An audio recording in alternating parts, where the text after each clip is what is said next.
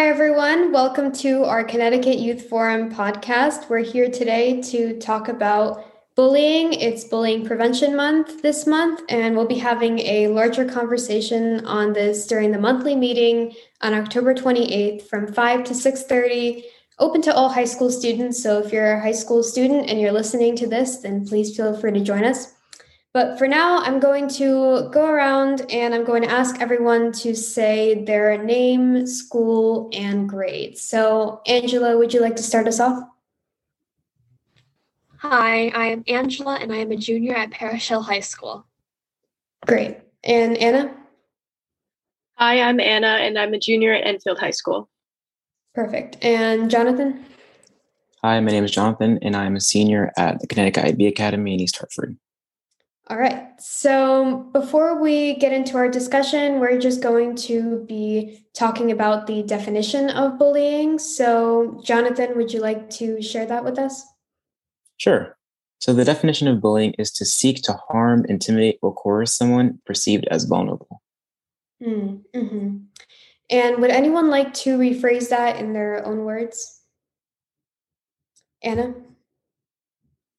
I really agree with that definition. I also think that bullying could be targeting a specific person or just a group of people in general, and belittling them or just trying to make their lives more difficult. Absolutely, yeah. Does anyone else have anything before we continue? Yeah, and I just think that it's important for us to consider that there are different types of bullying as well. Like not always just. Absolutely. And so those different types of bullying would be physical harassment and verbal or mental abuse and even cyberbullying, just online bullying. So now we're going to get into the instances of bullying. And without using names, just keeping it anonymous, would anyone like to share any examples of bullying that they have witnessed or heard about? Jonathan? Yeah, just recently, last year during my junior year, there was an instance in which someone had created a T page. And for those of us who are not aware of what a T page is, it's sort of like, spill a tea. It's like a gossip page. And it was an Instagram page for my school. And people were able to submit their own little bits of gossip. And really the gossip turned into just poor-spirited bullying. And that really snowballed to the point where people started talking about it in school and the administration took notice. And it became a really big thing at my school. Wow, yeah. And had anything like that ever happened before, or was this the first time that this had happened? It was the first time. Wow, okay. Anna, would you like to share anything? My example is very different from that.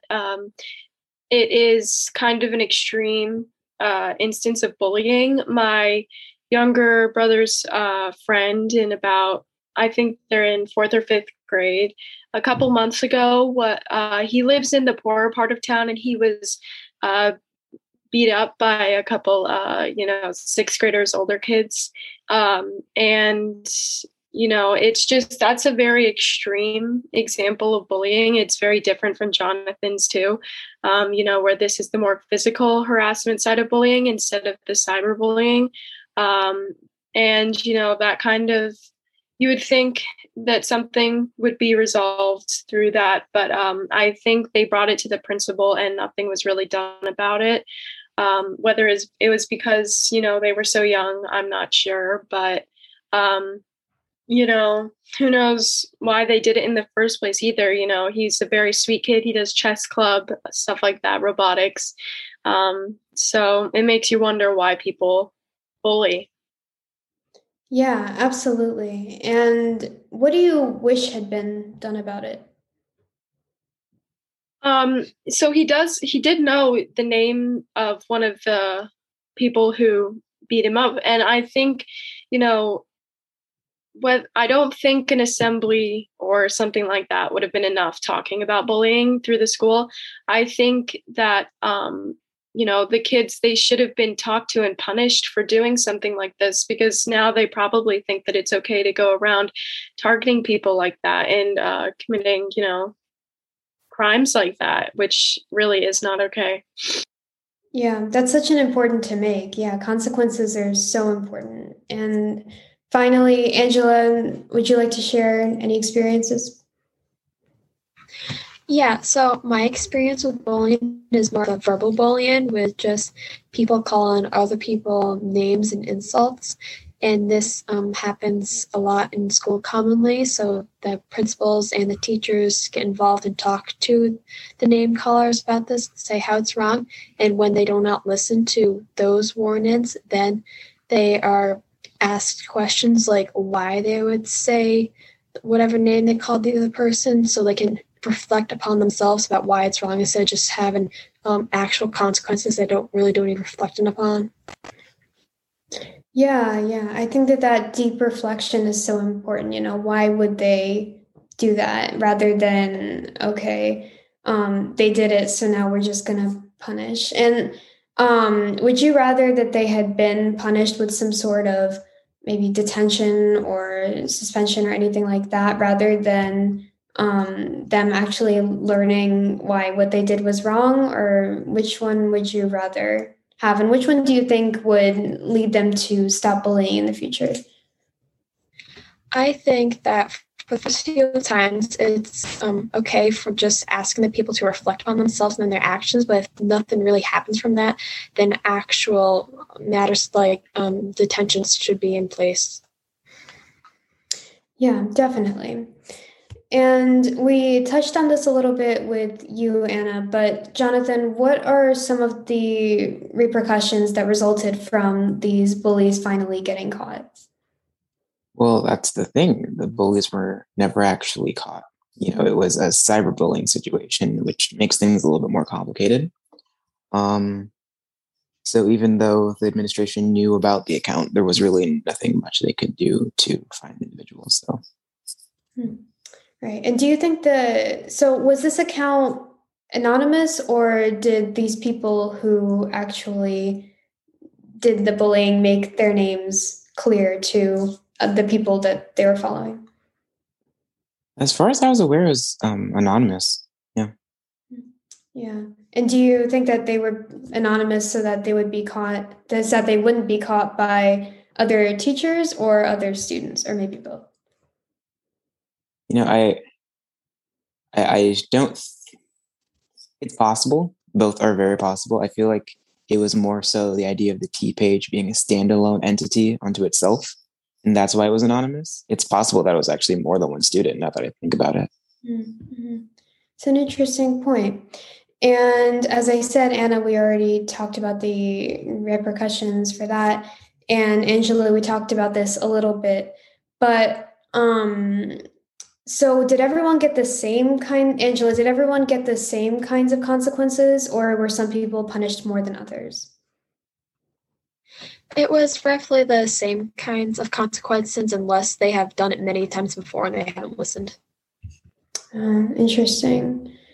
Yeah. And now we're just going to shift a little bit unless anyone has anything else to add. Okay. So now we're going to discuss how one can be an ally or prevent or even ameliorate the situation, make it better. So, does anyone have any ideas as to how just prevention or just making the situation better could occur? How someone else who's watching someone else being bullied could make the situation better? Or how someone who is being bullied could make the situation better? Jonathan? I think starting at the point of prevention, as students, as peers, it's best to just make sure that, or do your best to ensure that people aren't alienated within your school. I mean, go out and try to be a friend to as many people as you can. It's when people are isolated that it becomes easier to bully them. Like in the definition that I read earlier, it was about someone perceived as vulnerable. If stop making the individual seem vulnerable, go with them, be a friend, make strengths in numbers, things like that. Absolutely. And great job tying it back to the definition. Yeah, definitely. I think it's so important to really have an awareness of the kinds of social connections that you're making with other people and just really being aware of your actions and how they can affect others, having that emotional intelligence. Yeah, definitely. So, does anyone else have any other ideas? Anna?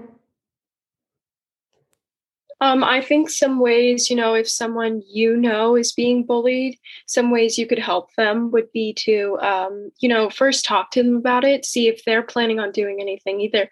And if they're not, see if they're comfortable, or more comfortable with you doing something about it, going to a teacher, someone that you trust that, could, do something about this. And if, they tell you they don't want anything done about it, but you feel with your judgment, as their friend or someone who has witnessed this happen, if you feel that it is so extreme that, it needs to be dealt with, going to a trusted adult, teacher, parent, again, someone you feel could make an impact and do something about it, I think would be a good way to deal with someone getting bullied. Definitely, definitely. And that's a great point. And Angela, do you have any suggestions?